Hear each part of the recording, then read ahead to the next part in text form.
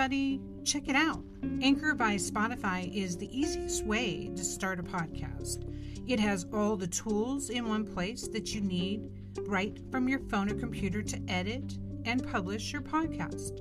When hosting on Anchor, you can distribute your podcast on listening platforms such as Spotify, Apple, Amazon, and more. It's everything you need to make a podcast, all in one place. And best of all, Anchor is totally free. Download the Anchor app or go to anchor.fm to get started now. I'm using it right along with you. You're listening to The Frankie Files, FrankieFilesPodcast.com. Today my guest is Tabitha Chapman, a marriage and family therapist and clinical counselor. As a therapist, her priority is to encourage her clients to rediscover their own inner perfection and help them trust their own truths. Tabitha is focusing her career on helping parents improve their relationships with their children, as well as helping people restore or rebuild strong attachments to themselves as they heal trauma from coercion. As the founder of the Freedom Train Project, FTP, a nonprofit 501c3 advocacy agency, Tabby provides services for people wishing to leave cults or coercive relationships. How cool is that? Tabby is on the American Association of Doctors of Behavioral Health as the Director of Mental Health Education and Treasurer, as well as serving as a senior trainer with Gray's Trauma Informed Care. Additionally, she spends time with children on a weekly basis as a leader in outdoor education with Tinkergarten. The most important lesson Tabby derived from her own life experiences is to let go of trying to exert control over others in all areas of life. Great advice. Welcome, Tabitha. Thank you so much for the invite. I'm thrilled to be here. You were involved in the International Cult Awareness Month of August. How did it start? Who started it? And what year did it start? This was the inaugural year, actually. This is my baby. So basically, as I had come out as being a member of NXIVM, I guess you can call it that, or an ex-member of NXIVM, I noticed, like, on the internet, and I guess also I was in Seduced and the documentary, kind of reading, people's responses to the film and just being more vocal on the internet. I just noticed there was a lot of uneducated, if not downright harmful statements that were made about victims of cults. Mm-hmm. And so as time went on, I would be speaking to academics. I'm currently getting a doctorate's degree in forensic psychology, public policy, and law. And just talking to other academics about what's missing in various industries. And one thing that came up was, almost other types of major, victimization areas like domestic violence and trafficking. Mm-hmm. They have these awareness months, and so it's this month where there's like blitzes of information that come out. Well, we need something like that, So I actually, worked on planning it for a good 4 months. I submitted it even to, one of those like calendars where you can go and track the, monthly. And then I started to let a few people know at a time, a few organizations and stuff like, with the idea that this would be a pilot year, just try to get it out there that we are even doing it, with the goal of next year being the big push. International Cults Awareness. And I left it blank. I mean, I left it just International Cults Awareness instead of an Awareness Month because I wanted to be able to put out information all year long. InternationalCultAwareness.org. So what ended up happening in my life is sadly, my mother suddenly passed away. And so I had to put everything on pause mid-August and be there for my mom's transition and then help with the funeral planning and everything. And so I only got to experience, I would say about 2 almost 2 weeks of this myself. Thankfully, other people continue to post. Just want to say my condolences. Thank you. On so much going on. That must have been rough. It was so surprising. And my mom is, however you want to view it, right, is my best friend. And so it was probably the hardest thing I've had. So, well, my hugs to you on that. Thank you. Okay, well, you spoke about the various weeks, and that was what attracted me. There was 5 weeks in the month of August, so there was 5 weeks of action. Each of them were different. Can we break that down? Yeah, of course. Awesome. Well, our first week was essentially cult basics and interventions. And if you look at any sort of awareness month content out there, most of the time the whole month ends up being that, like, domestic violence 101 or human trafficking 101, the basics of each of those things.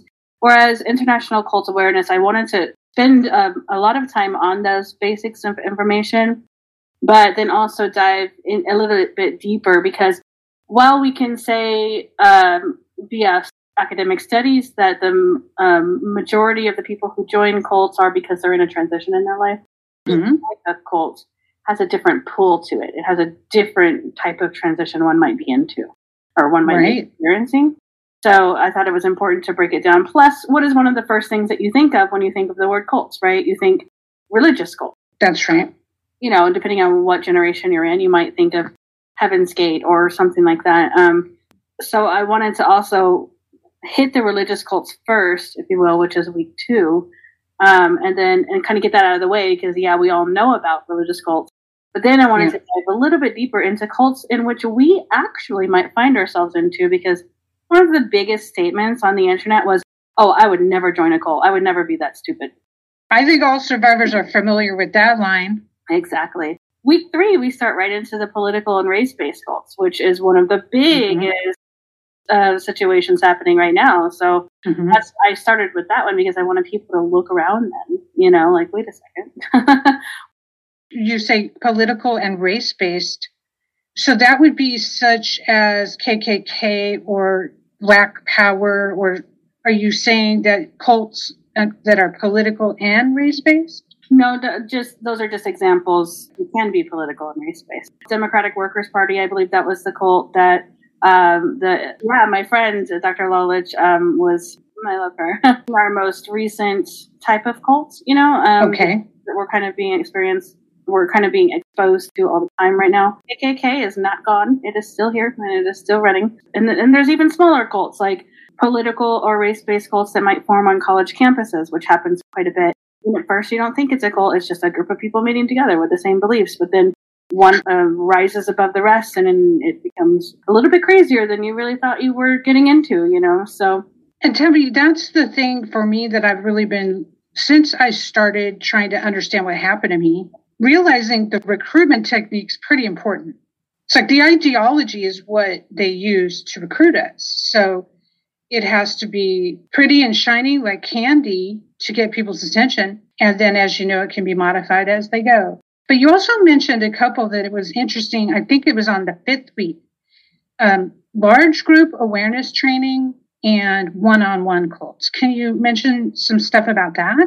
Yes, and these are actually really important and the one-on-one is not talked about as much, but let's start with, that's week 4, large group awareness. Large group awareness idea of NXIVM would be considered a large group awareness. That's the one that I was part of, which I'll talk about more later. Forum, Landmark, those are considered large group awareness. So they basically, large groups of people come and they have seminars and their trainings. Okay. Those are most often, you know, or even Tony Robbins, for instance, FSRAN is a large group awareness training.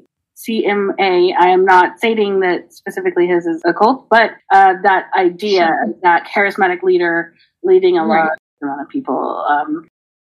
So Tony Robbins would be that example. And they're everywhere.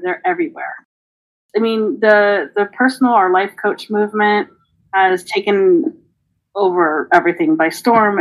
Probably one of the most unethical communities out there, because there is no true oversight board, certifications or licenses that are designed like overarching, that like in a state level or a federal level.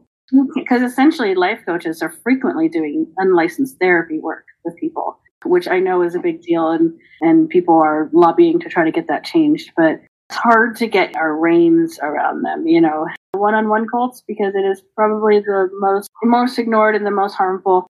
One-on-one cult is, I have a mentor, I have a guru, I have someone who I talk to on a regular basis.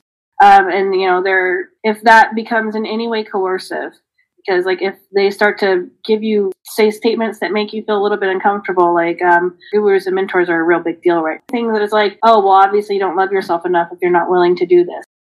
Really question it. If it starts to feel, you start to feel a little tug in your heart that says like, oh, that's kind of weird. Why would they say that? Question it, okay? Because it's very important in this sense. A lot of people are doing the one-on-one based stuff, and it's easier because there are other people who be like, hey, do you think it's weird that they said that? Like it seems like they do a lot of recruitment for self-improvement.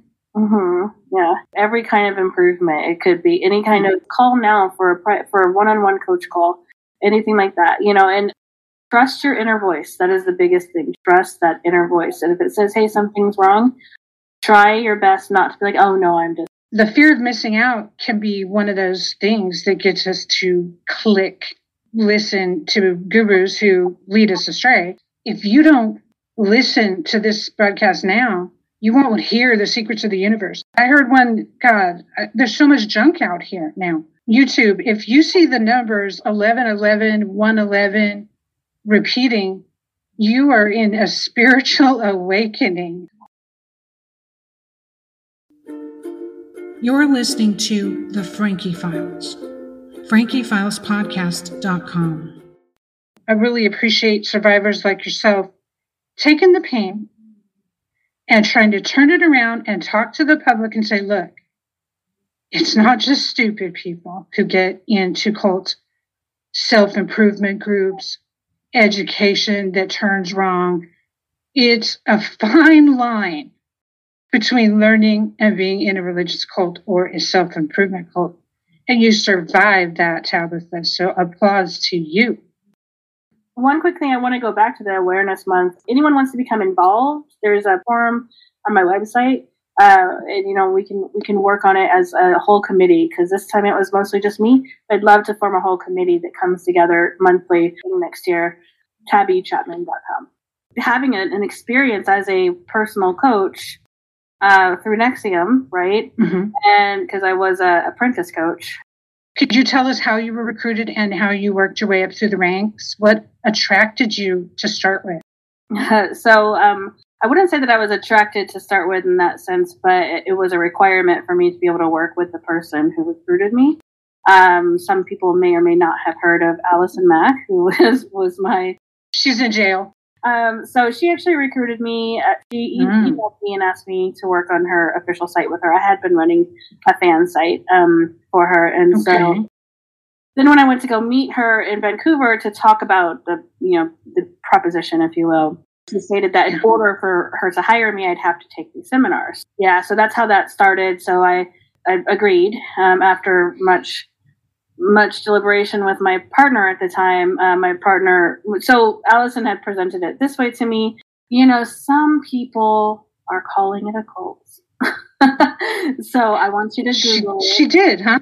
She said that to me. But, I've been to it and I haven't seen anything weird. And it's all up and up. And, it's changed my life. And I just want my whole team to take it so that I know that I'm working with an ethical group of people. And so, of course, I went and looked it up because, why not? But I just kept remembering the whole time, because at the time there was like a Forbes article about it. What year? Maybe 2006 is when I had the initial conversation. This is fascinating stuff. So you're recruited by one of the leaders directly.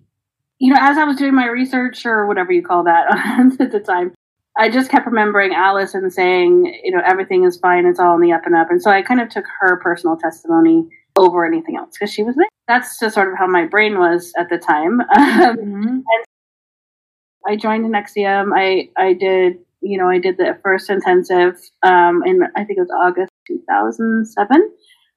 here in Los Angeles. Couldn't afford anything like that at the time. I was just out of college with my bachelor's in computer science, and you have to take like a whole week off, and there we only got like 2 weeks of vacation max, and would she pay for this for you? No, she required me to pay for it. She agreed to do like a work exchange, so she paid for it, and then I worked for free for a period of time. So that's how it started. Moving over to Vancouver to be, to work more directly with her in person because she was still working with Smallville, and then also to continue being part of the program as well. So It's an ongoing thing. So if there were times when I was like, I don't want to be part of the program, then she would suddenly start talking about hiring someone else. A regular situation going on there. Well, yes, ma'am, that she would use such coercive, threatening tactics so early. Mm-hmm. That stands out to me personally. There was some enticing too on the other way around, in the sense that, like, if I showed what NXIVM calls inner deficiencies. So if I showed any kind of, you can't see my air quotes, but it would be a clear evidence of inner deficiencies, right? Something that's obviously we don't feel as whole about ourselves. So I would essentially, if I missed a deadline or anything like that, it's your inner deficiency. Let's figure out what's wrong so you can fix it, right? So there were some conversations that I would have, like growing up in poverty or growing up, just various aspects of my life that would come up, and then, this group can help with that, or this, in the very initial conversation that we had about NXIVM, I'm not sure if Allison had been to a training yet, but I know for sure she had been to a gymnastics weekend, which is their women's group, their pre-DOS group. Right away on that weekend that I was there, she was driving me, and we were somewhere. We were talking about a really hot topic. Her response to the hot topic was, it's something that happens that's really terrible to people. She was like, oh, well, you don't have to view it as terrible. You can just make your mind go somewhere else and choose joy while these terrible things are happening to you. What in the world, So train yourself to check out. Yep, exactly. So that wasn't our first conversation before I even... This is great story stuff. And this is in the first year. So that was the first year that I knew her. And she wasn't my coach, but sometimes she would come talk to me and occasionally about, various things. They don't usually set your coach to be the person who enrolled you. You have a unique psychological barter going on because your work and your living situation is tied up in your success with Allison Mack. When you work for her, having this tied up with that's had to be a lot of stress for you. So the whole thing was stressful. I'm not gonna pull any punches. So the minute that Vancouver was nice. So Vancouver, the community in Vancouver was way different than the community in Albany. It felt like they were truly trying to be a community of people. There was all kinds of humanities events. We went hiking. We went there together, and it really did feel like the goal there was to be a community. And this is before it became a full center. And then I ended up moving to Albany, and that's where everything was horrific. Like it changed because by the time I moved to Albany, I got promoted to an apprentice coach.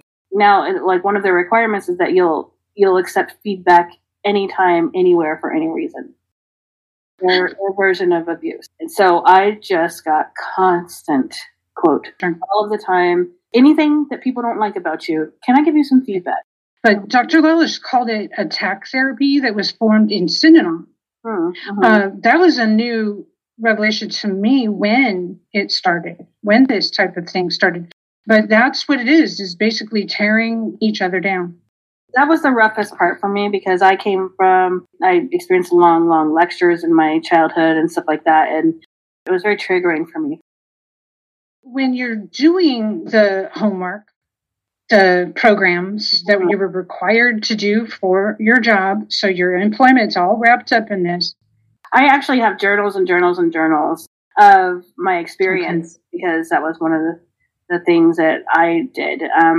They would never allow us to write or take notes or anything. So everything that I did write down was sort of from my memory and just my pure thought process of it. The basics thing that they did was have us evaluate words. And it seems so silly now, but have us evaluate words and what they mean to us. So the word love or the word responsibility or whatever, and kind of just really dig deep in, well, that's what they said, and try to figure it out. But really, it was just all so much more confusing by the time you got done evaluating a word, But essentially, I would come out at the end of the day more confused, more dissociated than I had when I started, because it just gets really like a little tornado in your head for every time you start to do things. I had to write reports about how my mistake not only affected me, but my community and the whole world. Me showing up late to this meeting affected the whole world.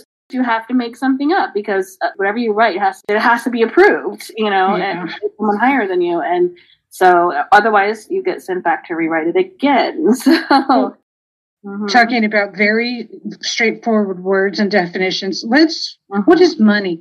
But what is it really? But with money, they got things all kinds of confusing with money, because they would pick certain people and let them do work exchange, or which now we've recognized as peony and labor trafficking, or they would pick people and like target people for like the $10,000 ethics training, and who knows why they picked the way that they picked, but like constant pick people to put them in that peony situation or labor trafficking situation. So you can't afford the $10,000 training. Well, obviously either the situation here is that you don't love yourself enough, to invest something into it, or maybe you could do a little bit of work exchange, right? So I guess work exchange is my option, Okay, Scientology does this too, because when they signed the billion-year contract in various segments of their organization, if they leave, they're threatened with having to pay back all the training they received while they were doing that.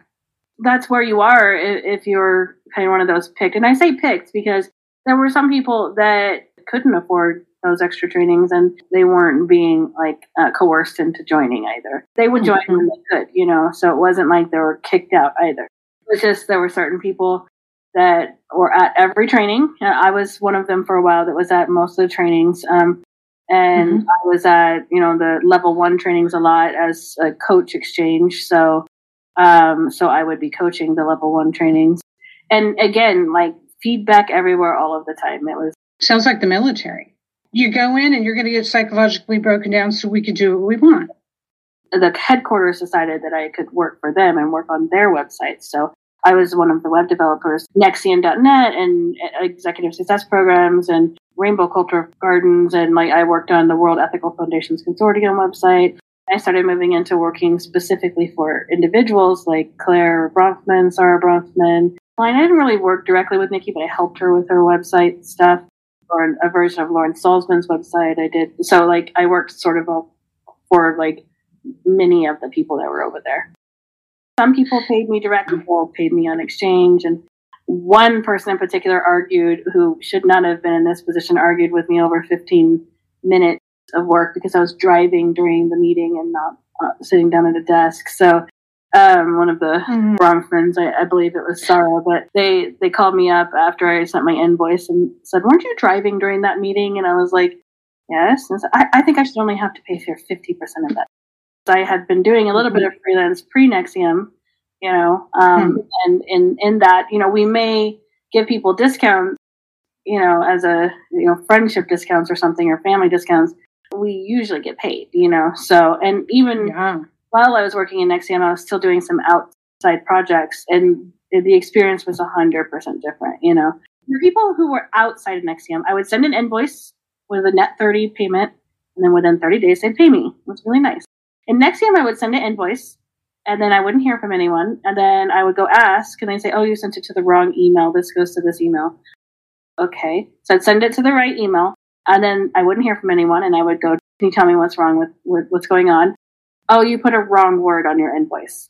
"Oh, okay. Which word is wrong?" "I'm going to have you look over that and figure out which word is wrong."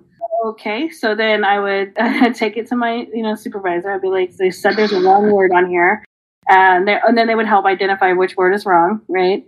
It was because there was a specific company, I put Rainbow Culture Gardens or something, and they would say, "No, it needs to be World Ethical Foundations Consortium because they're the ones paying for it, and you can't mention Rainbow Culture Gardens on anything." weird. They called it inductive learning process. Wouldn't get paid for that invoice sometimes for like a month.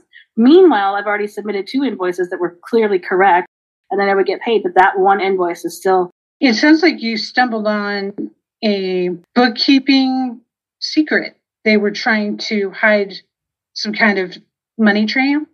Yeah, it was something like that because they were having a nonprofit pay these fees of something that was only, beneficial to potentially 1 or 2, people instead of it being beneficial to the public at large. That was what the issue was. You're listening to The Frankie Files. FrankieFilesPodcast.com. We're at like 07 and you're in Albany at this time. So I didn't move to Albany till 08 in Vancouver, and then got the opportunity to move to Albany and work through my issues so much faster if I lived in Albany. Through their issues of all the free work. All of the ridiculous feedback. And they had promised me as well that I would be able to run my own a cappella group, which that was kind of the thing they were into at the time in Albany. And I loved music. My first, where I switched it in college was to be a choir director. And then I switched it because I couldn't handle music theory at 6:30 in the morning every day. So, yeah, I was in Albany from 2008, and then I left Albany in late 2011. Almost 4 years there, but I continued being part of it here in California. Yeah, that's the word. I had some experiences where when I was in Albany, my big goal that I was working on was running a business. I was trying to get a web development, but that was my goal. I had a situation where Claire Bronfman had called me into her office, and she said that she had heard of an incident that occurred with me, and asked if I would take these paperworks and try to get this person arrested. So the incident that one of their main, enemies, if you will, blogger enemies, had come and stood about 10 feet away from me and stared at me for a good 20, 25 minutes. That man didn't say anything to me. He just stood there and stared at me. And it was very intimidating, and I was scared, but didn't think it really warranted arresting. Fast forward now that I have a doctorate's degree, I'm like, yeah, that's not okay. You don't go stand and stare at. And he had written about me several times on his blog. Anyway, so I was pretty intimidated by him, but I hadn't really told a lot of people. Claire was like, we heard about this. We want you to try to get him arrested. I didn't think that was an arrestable offense, but she was insinuating that I would be doing this for the good of the community and all these. And so there was some coercion going on. Because he blogs negatively about NXIVM? He did, yeah. That's why. Okay, so they want to shut him down. Right, exactly. So, so I did, drop off the paperwork to the county clerk. Why are you dropping this off here instead of calling the police? And I was trying to remember what they told me to say, because the police aren't going to do anything about it, essentially. And so they said, well, you have to put that in here. Take it back to Claire's attorneys, get them to rewrite it, and then I delayed. Once they rewrote it, I decided at that point I was too terrified, worried that he would somehow find out I was trying to get him arrested, find me, and try to, hurt me. Like extremely paranoid. Every time I went out my door, I had looked around to see if he was there. And my life just went downhill. My mental health went downhill from there. So I decided to flee. So I started making plans to leave and go to California. And I was, married at the time, and I, got my wife. To someone in NXIVM? Well, I brought them into NXIVM, but yeah, wife at the time. Yeah, I enrolled a few people, so I've had some talks with most of them. And good for you. Yeah, said I'm sorry for anything that may have occurred. But anyway, my wife and I basically made plans to go to California, and so the day, either the day before or the day of leaving for California, I dropped those papers off finally, and then left out of there. I still stayed involved in California, but prior to me leaving California, I got a phone call from one of the main leaders, which I'm not going to say his name at this point. Okay, no problem. And he said to me, I don't want you to work at the center in NXIVM as a coach because you're still overweight and you obviously haven't been working the program. And I was like, what? I was so thrown off. he wanted people to be deathly skinny, right? Yeah, Keith did, yeah. It's a fetish, not a health thing. It's weird. The person was saying, it was Keith, it was, especially in LA, if there's someone there that was overweight, it would kind of be counterproductive to the program because they were, they just wanted skinny, beautiful people there, And so, because of all the actors. Yeah. And so I was heartbroken. So I was doing work with more distant work while I was here in California, but I'm coming to the point of this story. So I was working with my coach, whom I loved a lot. So my coach was trying to work with me on weight stuff. At the time in NXIVM, they interjected the concept of penance right as I moved. Like if you fail to honor your word, you had to come up with a penance, and they had to approve the penance. So whatever it was, they had to approve it, So I must have tried, 8 different penances before my penance was finally approved. So the one that they finally agreed to was that I had to, if I went over on my calories at all, or if I failed to check in each day with whatever I agreed to do, then I would drop my calories by 100 calories. My calories I was already eating was 900 a day. I went even to 901 calories. The next day I was only supposed to eat or consume 800 calories. It was really, really drawn out. So I would do this up to 3 days in a row. I would drop by 100 up to 3 days in a row if I continued to, because once you go to 800 or 700, it's super easy to go over your calories, I would have to drop it again. And at some point I was down to 400 calories. Yeah. So I started to become less than truthful about it. And I think that was the time when I realized that this is not sustainable for me, to, report, false weights and false recounts, when necessary as a way to survive, Let me ask, this is part of the curriculum to becoming the best possible you, right? What they claim. Keith Raniere claimed that you can work any program you want. The phrase he used a lot was, all roads lead to Rome. And so therefore everyone else used that phrase too. All roads lead to Rome.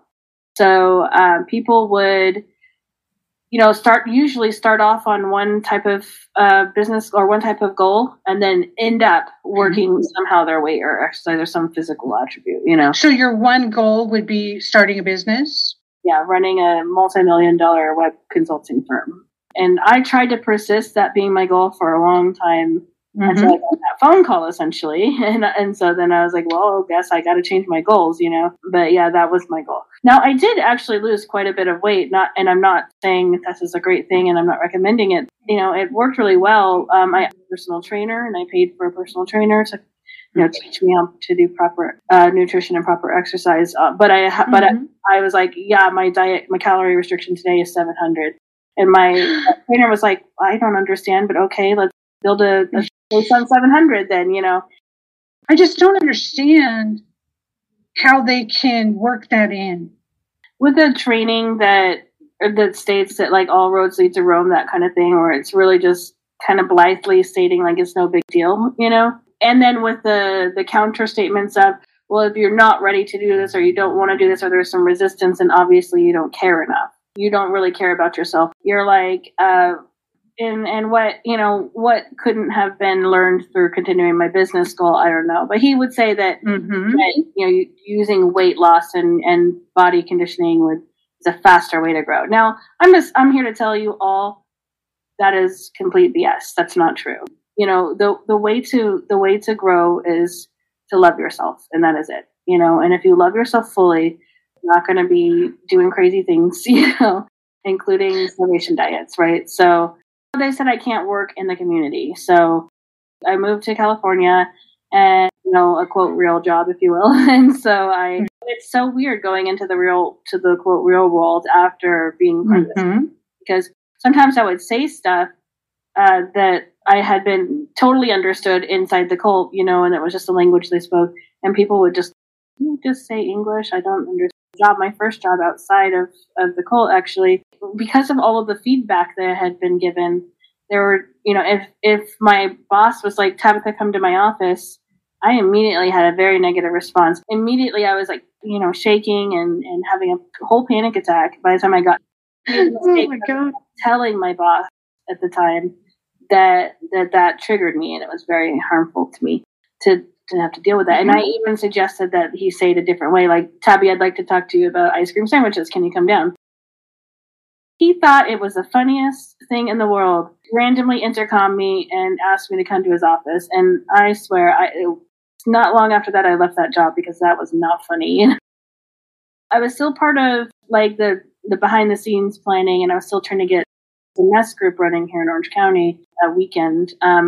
But then when I finally left, essentially what happened was I got the Jeunesse group up and running, and I mean, not the group, but the weekend. And then at that weekend, it was at Alice and Mac's mom's house, and it was ran by Esther.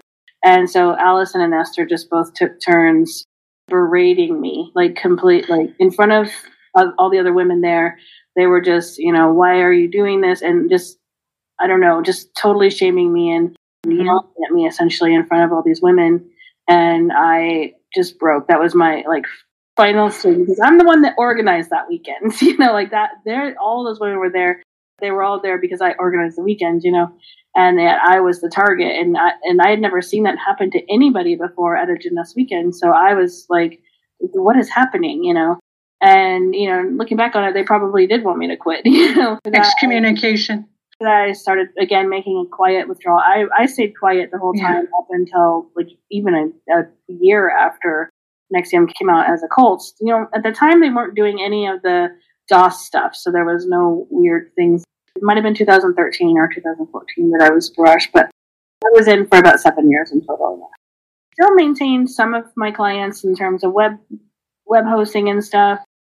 Once Keith got arrested and once Allison got arrested, then I was like, you know what? I got to cut ties completely. I had one client who I know didn't mean any harm. I need to go and delete all of my emails. I'm not deleting a single email, Incredible. That's not going to happen. And so I started getting rid of any client that was related to NXIVM and stuff like that. But yeah, it's certainly been an interesting journey. I have an above average IQ. I even got tested 2015. Later, it was really hard for me to not feel like this, the stupidest person in the world. Like, I felt so duped, and I felt, remembering Allison saying, some people are calling it a cult.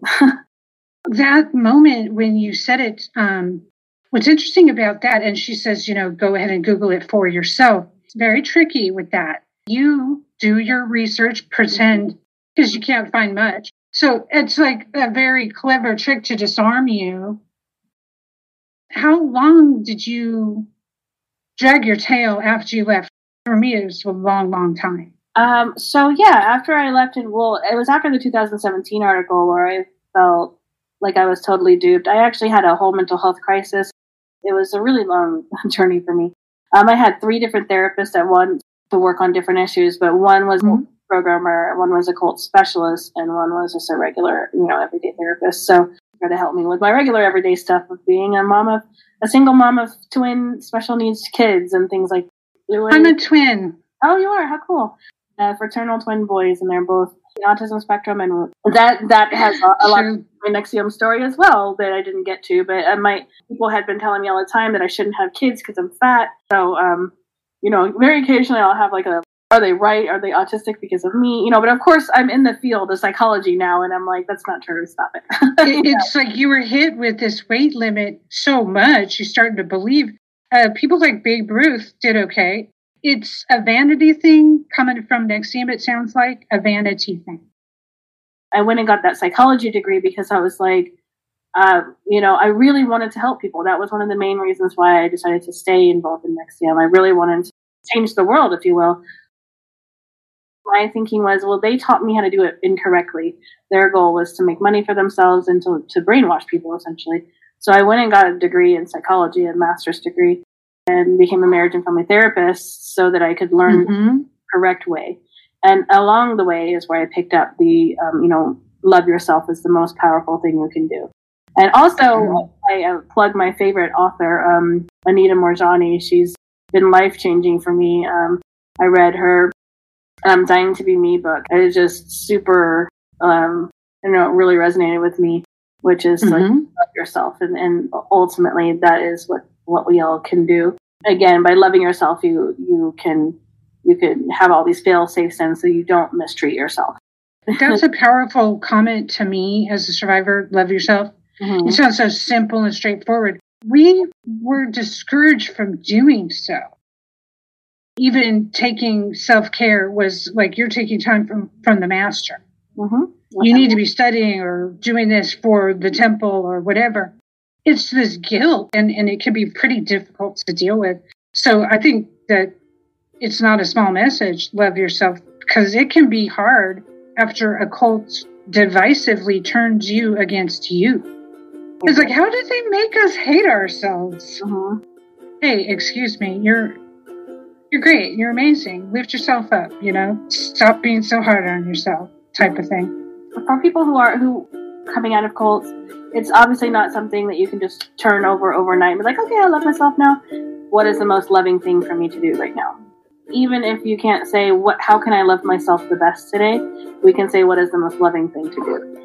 Translate over into how can I love myself the best? Because that's one small step where it's not directly focused on ourselves, because by the time we realize we were in a cult and we get out of it, we don't love ourselves. Ourselves are our biggest enemies, How could I be so stupid? Right, it's a trust. It becomes a self-trust issue, and you have to really get through that and start trusting yourself again. And in your story, it's like, well, you weren't stupid. You were told, this was to begin with, you were told by Allison Mack, an important person in this world that I would be intimidated by too, Hollywood star, for real. You have to go through this training to keep your job. I don't think I've ever heard that recruitment technique, personally. Right. Yeah, that's hardcore. It's like, wait, are you going to double my pay so I could do this? Cool. Well, if anyone does want to reach out to tabbychapman@gmail.com is my email, so I'm happy to, answer any questions. Oh, Twitter is Tabby Marie. So, Tabby, you were a wonderful guest. Thank you so much. Go to the website, internationalcultawareness.org. And thank you so much, Tabby, for being our guest.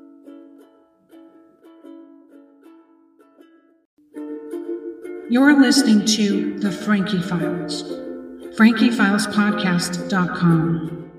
If you're feeling down and no one's there to actually talk to, there is someone to talk to. Call the Suicide Prevention Hotline anytime. This will pass. Please know that many of us have survived these thoughts. Call the National Suicide Prevention Lifeline at 800-273-8255, anytime, day or night. There's a friendly person there that can remind you to value the life you have, and that this too shall pass. Again, the National Suicide Prevention Lifeline is 800-273-8255, 800-273-8255, or search online, National Suicide Prevention Lifeline. You're listening to The Frankie Files. FrankieFilesPodcast.com.